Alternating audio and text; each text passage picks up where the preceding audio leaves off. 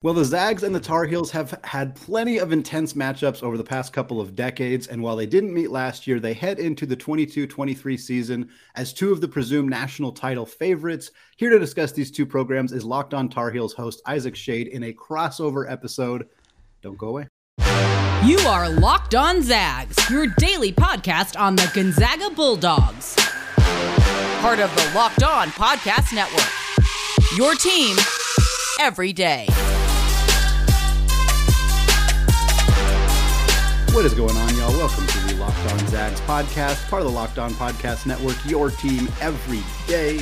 I'm your host and longtime Gonzaga podcaster, Andy Patton, here to bring you news and updates on all things Zag athletics.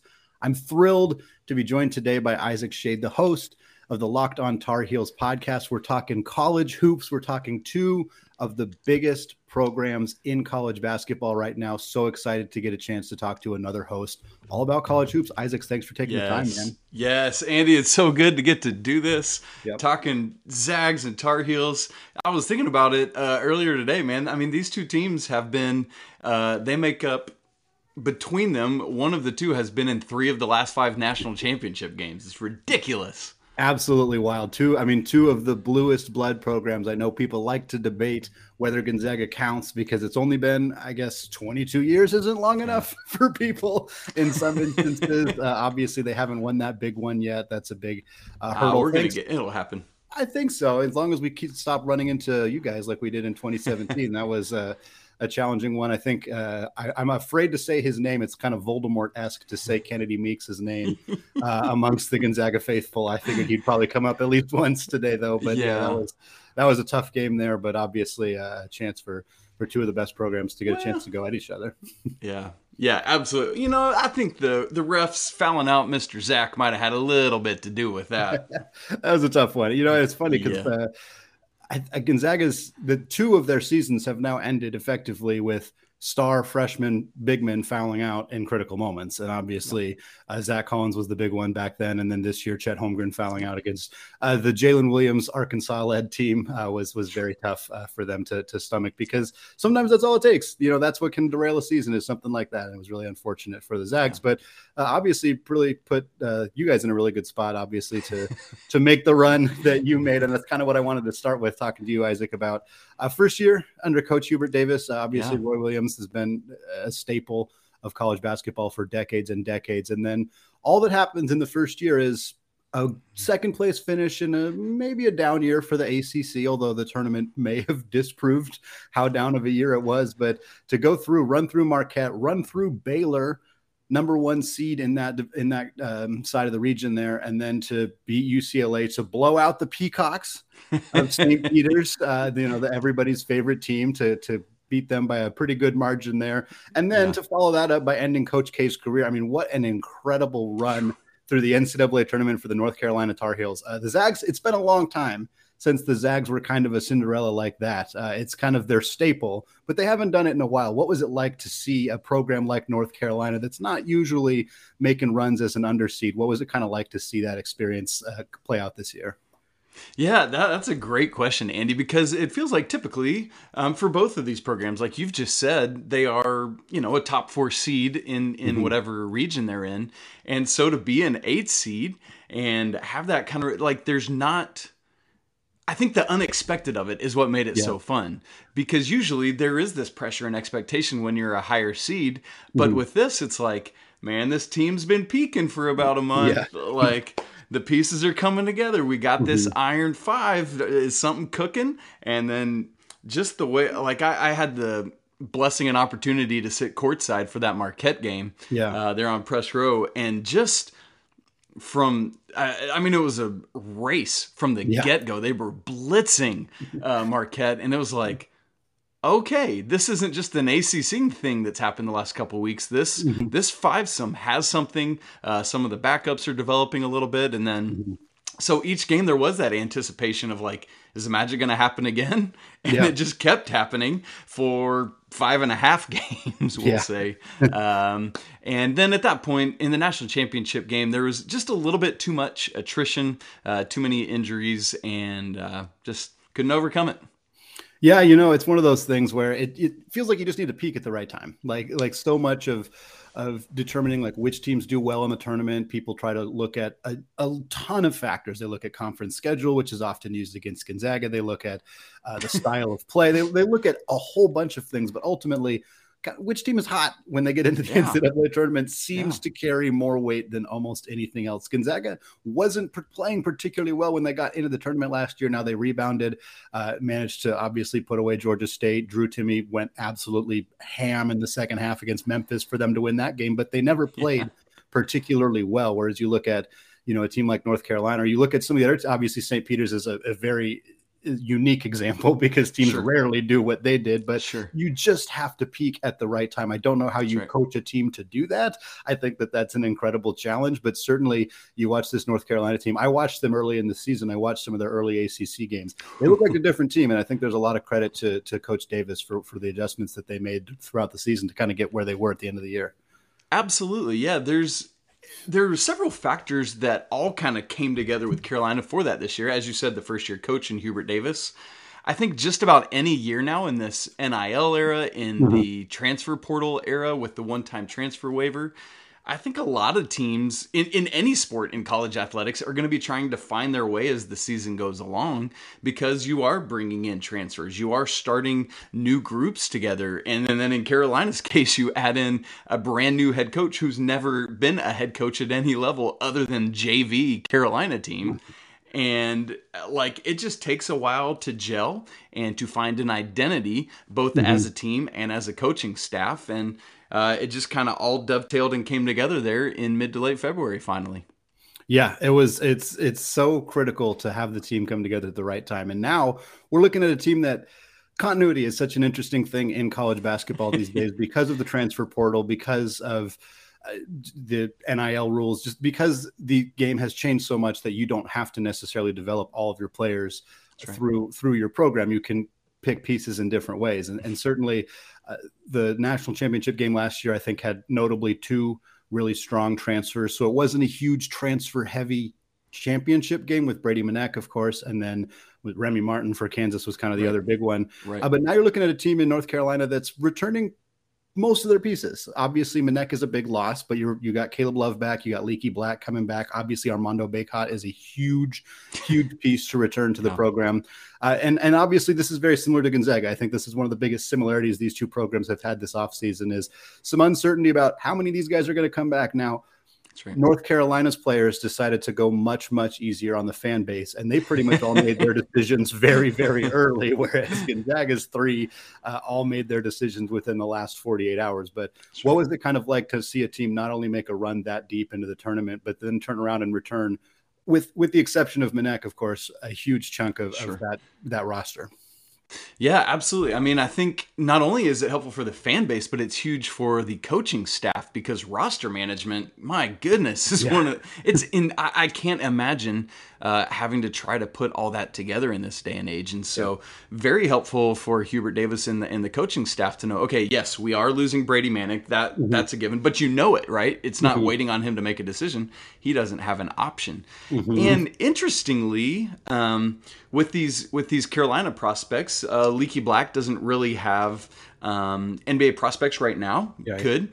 RJ Davis, the starting point guard, has the talent, but he's undersized at 6 foot. Nothing. And so it was kind of a no-brainer there. And then the two questions were Caleb Love and Armando Bacot. And then pretty quickly, Bacot, was the first one to say, I'm in, let's do it. And then Love as well a little bit later. And so that does provide peace of mind. And I think it's also a win in the transfer portal, because when transfers see, hey, they're 4 of the starting 5 from this national championship team are coming back, I want to go be part of that.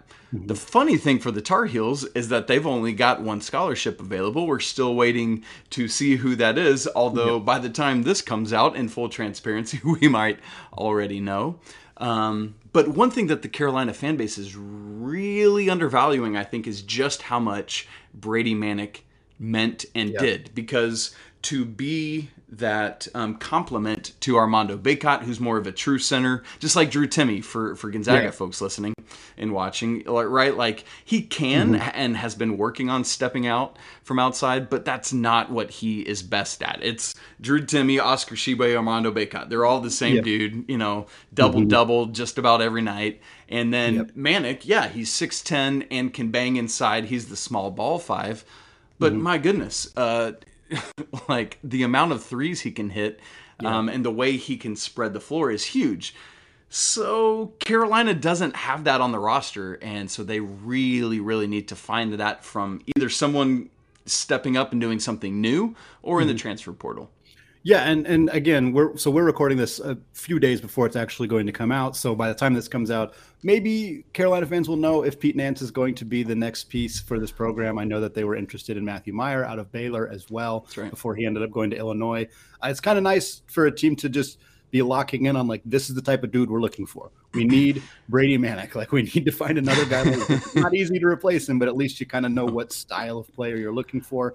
Again, by the time folks are listening to this, Pete Nance might already be a Tar Heel. He might be going somewhere else. But at this point, how critical of an addition would he be to this program?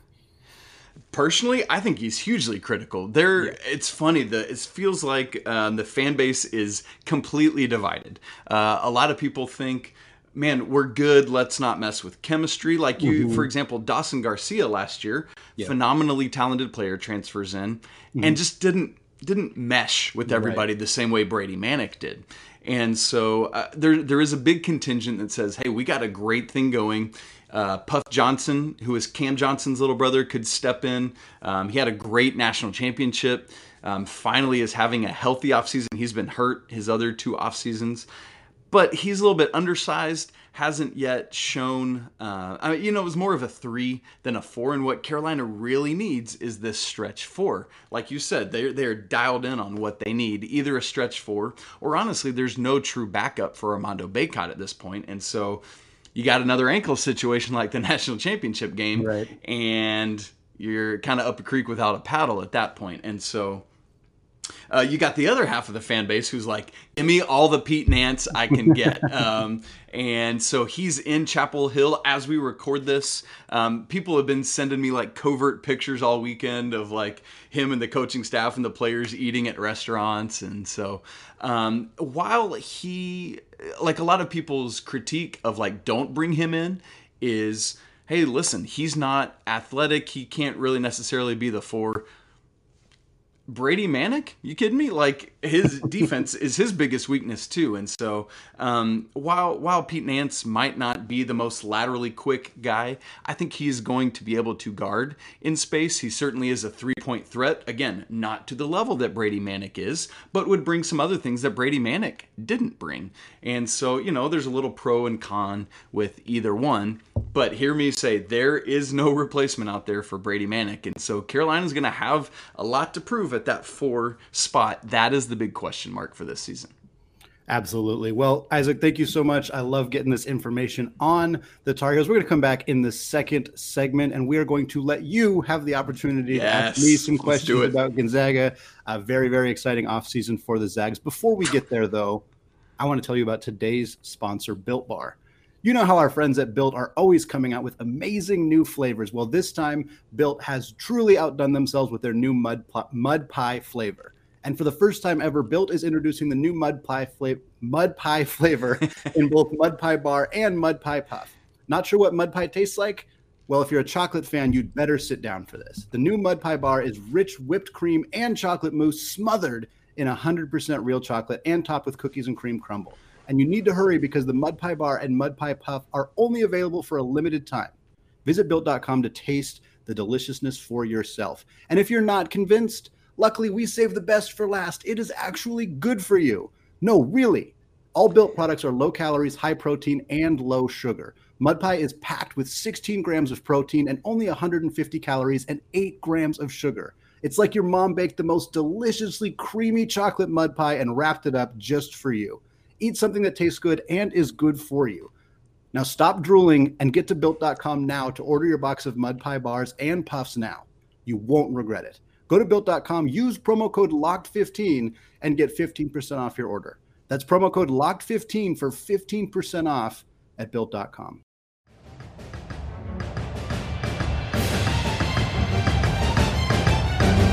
All right, segment 2, still Andy Patton, still Locked On Zags, still crossing it over with Isaac Shade of the Locked On Tar Heels podcast. And now he gets an opportunity to talk to me about the Zags. Isaac, love to hear your thoughts and questions. Man, yes, Andy, I love talking about the Zags. I have been a big Gonzaga Bulldogs fan for a long time. I've got family that's from Spokane, and so I've been on the Mark Few train for a long time. And so I love our connection there. And so my first question is, here's what I don't get. Earlier, you talked about one of the dings that Gonzaga often gets is the conference, the strength of the West Coast Conference. There's always, it's Gonzaga, and then there's always one or two, like St. Mary's or Portland or whomever will have a strong year. Yeah. But why all the Gonzaga hate? Why the disrespect? To me, it seems inevitable that this national championship is going to happen at some point. It's not a question of if.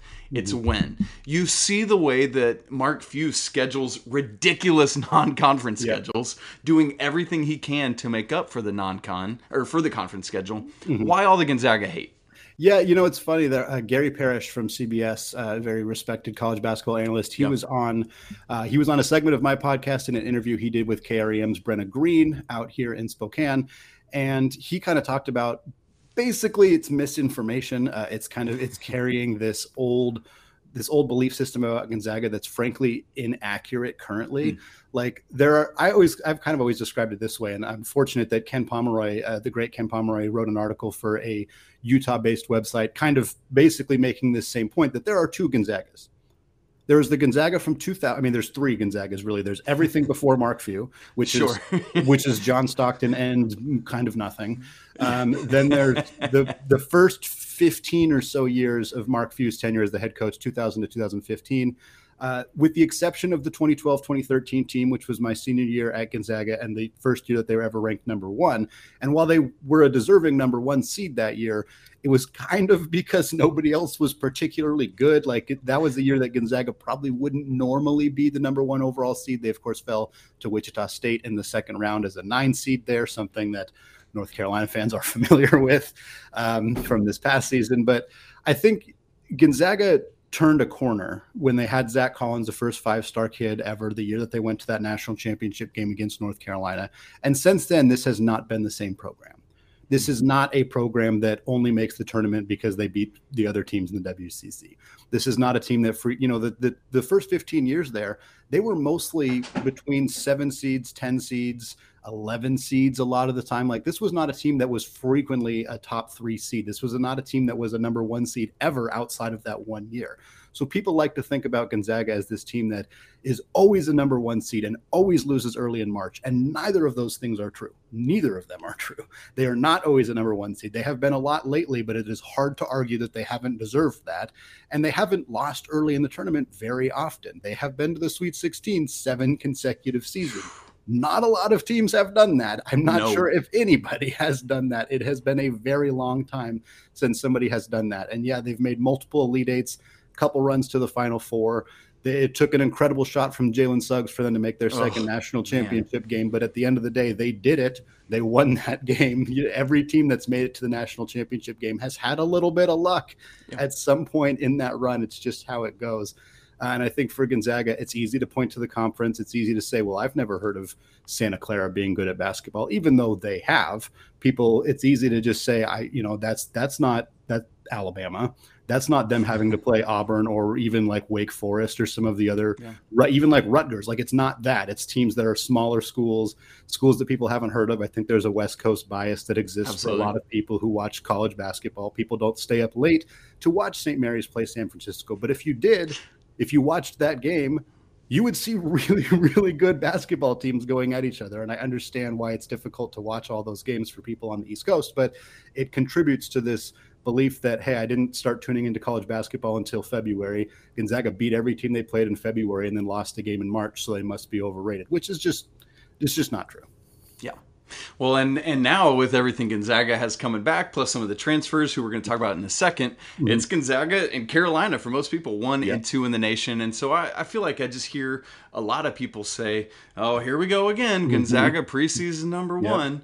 But just the fact that that's a thing is awesome and crazy. But here's the thing for me, every coach has to go through this until they finally win it. So Roy Williams, you talked about him earlier, for example. He had multiple shots at winning a national championship, but hadn't got that monkey off his back until 2005. And then it happens, and now, he has a completely different national narrative. And to me, it's just completely unfair, the narrative that Mark Few gets. And so I really want to see Gonzaga win this national championship so that Mark Few and the program can get the respect that they rightfully deserve. Do you think that's this year? Yeah, I mean, I think there's a pretty good chance that they could do it this year. I think the narrative thing is so funny because it existed with Jay Wright. It existed with so many. I mean, I don't know how many times Coach K went. I think it was 4 times that he went to a title game before he won one as well. Like, it's not easy to do that. For the Zags this year, I think that they have one fairly glaring weakness. This team is built very similarly to the 2020-2021 team. The team, with the aforementioned Jalen Suggs shot, the team that went into the national championship game entirely undefeated, had defeated teams like Kansas and Virginia and Iowa in the regular season, ran through the NCAA tournament, and then ran into an absolute buzzsaw that was that Baylor team with Jared Butler and Davion Mitchell and Maceo Teague, a ridiculously talented program.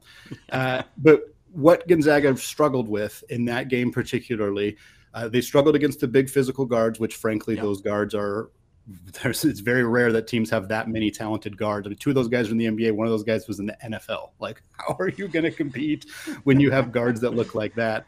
But Gonzaga's big weakness this year, frankly, is rim protection.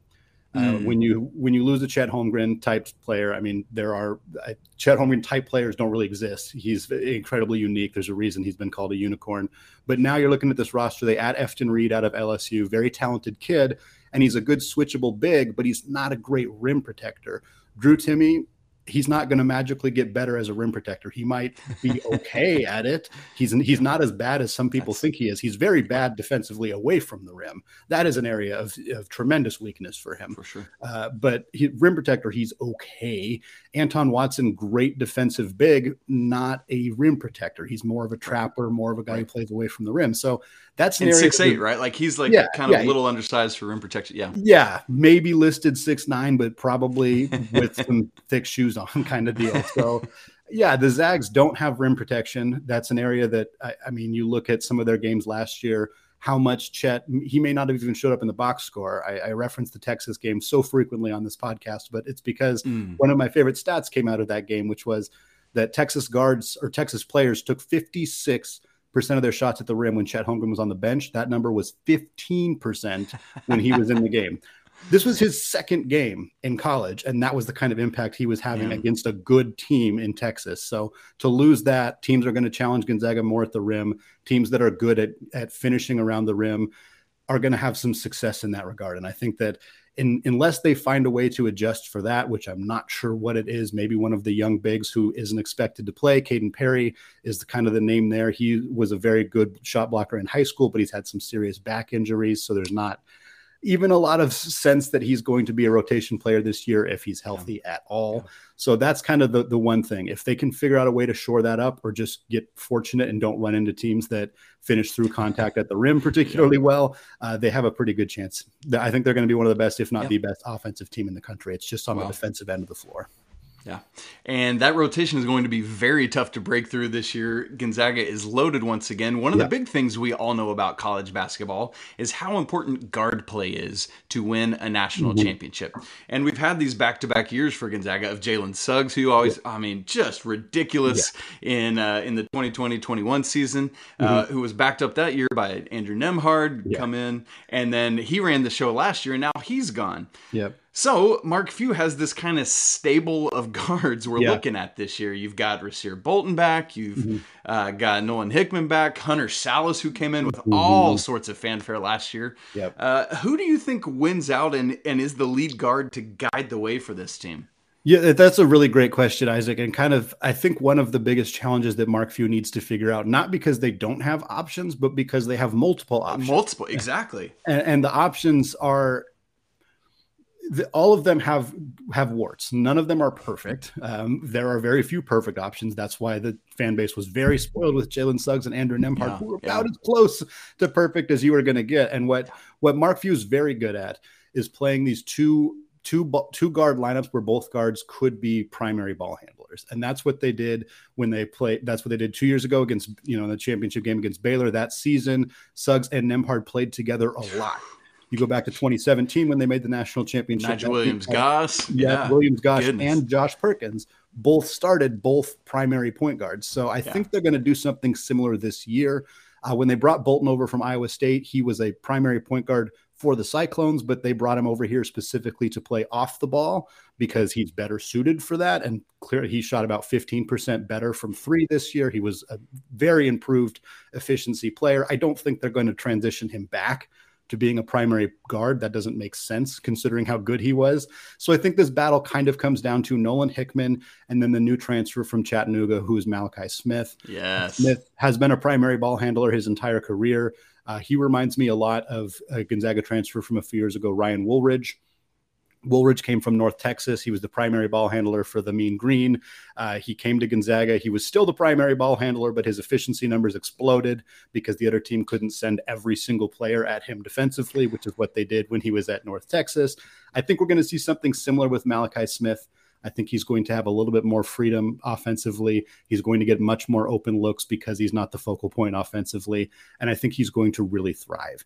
If he can do that, if Nolan Hickman can take a step forward. He kind of faded down the stretch last year, but for the most of the season, he was just basically another version of Andrew Nembhard coming off the bench, a slightly less polished version. If he can be close to that, that's a lofty goal for year two. But if he can be close to that and Malachi Smith can do a Ryan Woolridge type thing, I think this team's going to be really, really well set at the point guard position. Man, lots of fun. A loaded backcourt. Got two quick questions, Andy, and then we can keep on going to our next segment.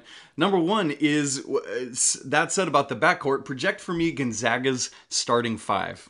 Yeah, this is the big question, isn't it? A lot of people have had a lot of different theories here. I think a couple things are set in stone. I think Drew Timme, very obviously set in stone as the five position. I think Julian Strawther is very clearly going to start. And I think Rasir Bolton is very clearly going to start. Those are three positions that are ironclad. They're going to start. After that, it gets a little bit murkier. I would be pretty surprised if Malachi Smith did not start. He's a very, very talented kid. Again, the transfer out of Chattanooga, 20 points per game last year, 42% from three. I think they're going to find a way to put him in the starting lineup. And then after that, you either start another big, in which case you have Julian Strawther play the three position, which is where he played last year, or you start another guard, in which case Julian Strawther transitions and plays the four position. This is very similar to what Gonzaga did, again, during that 2020-21 season when Corey Kispert was the four. Corey Kispert's not a traditional four. He was a stretch four in college. He shot 40% from three. It really helped Drew Timme operate in the paint to not have anybody else clogging up that space. Yeah. But again, it was a bit of a challenge from a defensive perspective. So if Gonzaga is going to go that route again, I think either Nolan Hickman or Hunter Salas will take that final starting spot. I at first was leaning Hickman pretty strongly because of the 2-point guard situation that would create with Hickman and Smith. But there's a part of me now that thinks it could be Hunter Salas for defensive reasons. He's a better defensive player. He doesn't need the ball in his hands to be efficient on offense. That could be good with a lineup that has a bunch of other shooters on it. I think it could just kind of help them beef up defensively. Ultimately, I'm not sure it matters. And he's much bigger. Yeah, he's 6'5", can jump out of the freaking gym. Very, very athletic young man. And I think he's going to be in for a really huge season. I'm not sure whether he's going to be starting or coming off the bench, but Mark Few is going to have 8 or 9 guys that are all going to get a fairly good chunk of minutes. We didn't even talk about Anton Watson, who's obviously going to play 18 minutes per game. We didn't talk about Efton Reed, who did not transfer from LSU to sit on the bench. So he is going to play some minutes as well. I think he's going to have a hard time playing when Drew Timme's also playing. That's a big question mark, is can those two guys play cohesively together? Because if not, that really limits how much Reed plays. But he's a young prospect. He might just be kind of biding his time and taking over a big role of next season after Drew Timme leaves. That's great. And speaking of Drew Timme leaving, the rest of the front court, today is the 2022 NBA draft when this episode is dropping. Yeah. Obviously, Chet Holmgren, the biggest question mark. If I'm a GM, I can't afford to take him, and I can't afford to not take him because who knows? Does his body hold up? Andy, where is Chet Holmgren going tonight? It sure sounds like it's going to be Oklahoma City. Again, as we're recording this, a few days in advance, things could change. They may have already changed. Sure. It's hard to say. Jabari Smith sounds like the guy that's going to Orlando with that first pick. I understand the appeal of Jabari Smith. Certainly, a 6'10" guy who can shoot the way that he can shoot, and he's a great defensive player. He's got some other limitations as a ball handler, but all of the three bigs, Paolo Banchero, Chet Holmgren, Jabari Smith, all have their weaknesses. Certainly, nobody is perfect in this class, but I think it sounds like Oklahoma City would probably go with Chet next. I think that's a great fit, depending what else OKC does this offseason. Chet is a guy who doesn't need to be a primary ball handler. He doesn't need to have the ball in his hands a lot to be effective. That was why he was so good in Gonzaga's offense, because he didn't touch the ball a whole lot. And when you look at a team with Josh Giddey, with Shai Gilgeous-Alexander, like they're going to be just fine. They're going to have, he's going to be Oklahoma City. That's a great core. Wow. Right? Oklahoma City's biggest weaknesses last year were three-point shooting and defense.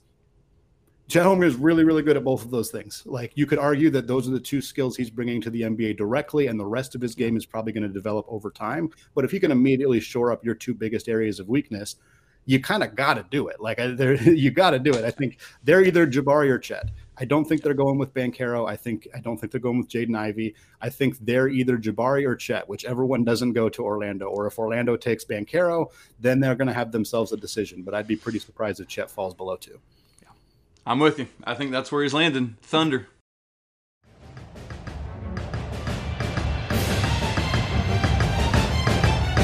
We talked a little bit, Isaac, about Armando Bacot returning to North Carolina. We talked a little bit about Drew Timme returning to Gonzaga. I want to talk to you a little bit about that because for a lot of reasons, in previous years, those two guys would be in the NBA. Yes. 100%. The primary reason probably being that the NBA's skill sets would have better suited their skills in previous generations. They would have been more likely to be NBA players just based on the way that they play, excuse me.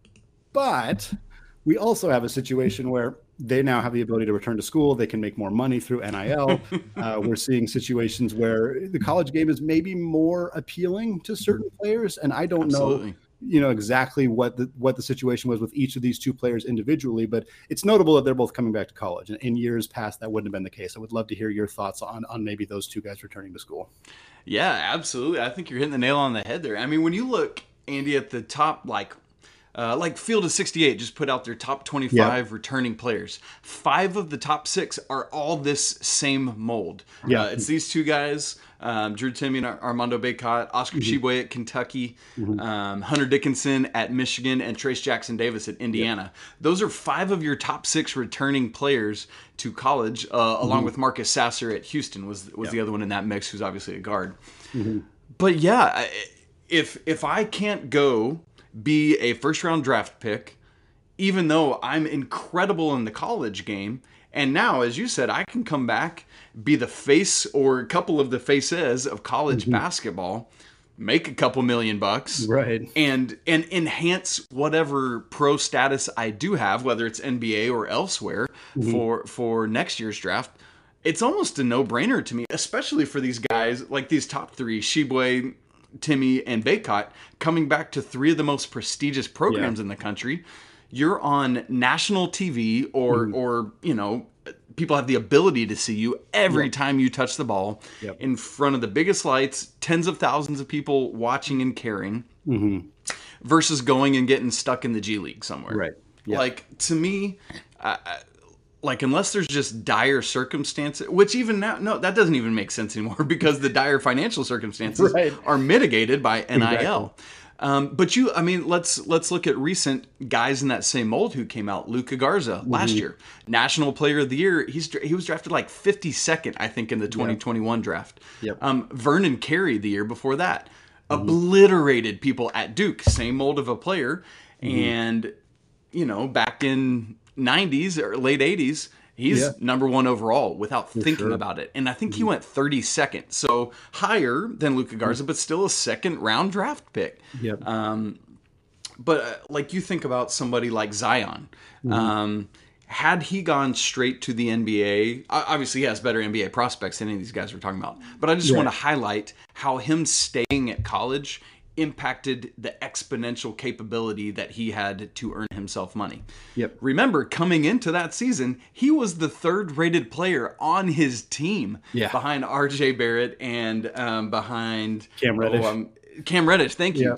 And then Zion, I mean, seeing what he did, But by going, if he had gone to G League Ignite or Overtime Elite, nobody knows who he is, and whatever. But by going to Duke and exploding the way he did, I think he made himself health pending hundreds of millions of dollars over the course of his career. And so I think these guys coming back, it just makes all the sense in the world. Yeah, it'll be really interesting. You know, one of the few players who is kind of in that mold, who's in this draft class, is Kofi Cockburn out of Illinois, and I think it'll be interesting to see like what his year looks like compared to like Drew Timme and Armando Bacot's year. And like, I'm not going to trash anybody for choosing to go professional. That's everybody has their own reasoning, but like more people are probably going to talk about these two guys than are necessarily going to talk about Cockburn next year, depending on his situation. And that's not necessarily the only barometer you should be using. Right. Absolutely. But considering you can also get paid in college, it does change that conversation significantly. Now, Isaac, one more question for you before I let you go here. Two preseason favorites right now: Gonzaga, North Carolina. Probably going to be 1 and 2, at least 1 and 3 in the top 3, top 5 for sure.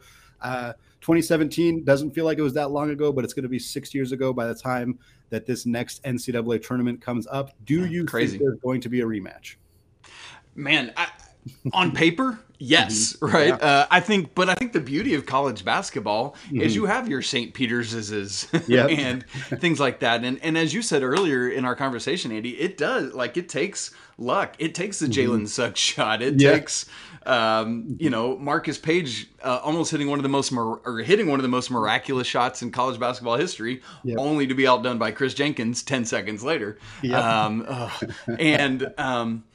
And so on paper, I think these are the no-brainer 1 and 2 teams in the nation, especially if the Tar Heels land Pete Nance. You know, Gonzaga's coffers are full already. I don't know. Do y'all have any scholarships left? No. Okay, so Gonzaga's set. Carolina's got 1 scholarship left. And, I think without Pete Nance, I think these are your top 2 teams in the nation. And so, on paper, I would love to see another run from these 2 teams. I wish we could see them match up in the regular season so that we could get a Timme Bacot matchup. I think Timme probably holds a little bit of the offensive plus, and then I think Bacot has a little bit of an edge on the defensive side and in guarding in space and stuff like that. But I would love to see that happen. I don't think we'll get it. So I'm really hoping we get it in the national championship game. And so what's neat is both these programs have shown a capability to live up to preseason expectations when they have the dudes. And Gonzaga certainly has that. And if Carolina can prove that what happened the last third of the season wasn't just random, then I think we'll see these 2 teams be in the top 10 all season long. I'm sure, they'll take a ding here and there because that's college basketball. But actually, hang on. We might have something happening in real time, Andy. Oh, I'm getting a lot of texts coming in from Carolina people. Pete Nance is a Tar Heel. It happened. In real time. Yes. This is great. Okay. So all the more so, let's cement what we've just said. Yes, these are the top 2 teams in the nation. Pete Nance should slot right in at the 4 if he can win the slot over Dontrez Styles and Puff Johnson. If not, most capable backup in the country to Armando Bacot. And so, wow. Okay. Both these rosters are now all of a sudden complete. Yeah, Andy. We got 2 national championship contenders on our hands here, brother. Absolutely. It's going to be a really, really fun season. Isaac, I'm going to let you go because you probably got to do some recording to talk a little bit here about this Pete Nance news. I'm very excited about that. Going to be 2 of the best programs in the entire country next season. Thank you so much for joining me today. Thanks for having me, Andy. It's great to talk Zags and Heels. Love it. Let's do it again. All right. Absolutely. We got more content coming later this week. We're going to talk about the NBA draft, of course, as it is happening tonight as you are listening to this, right here on the Locked On Zags podcast, available wherever you get your podcasts, and soon to be available on YouTube as well.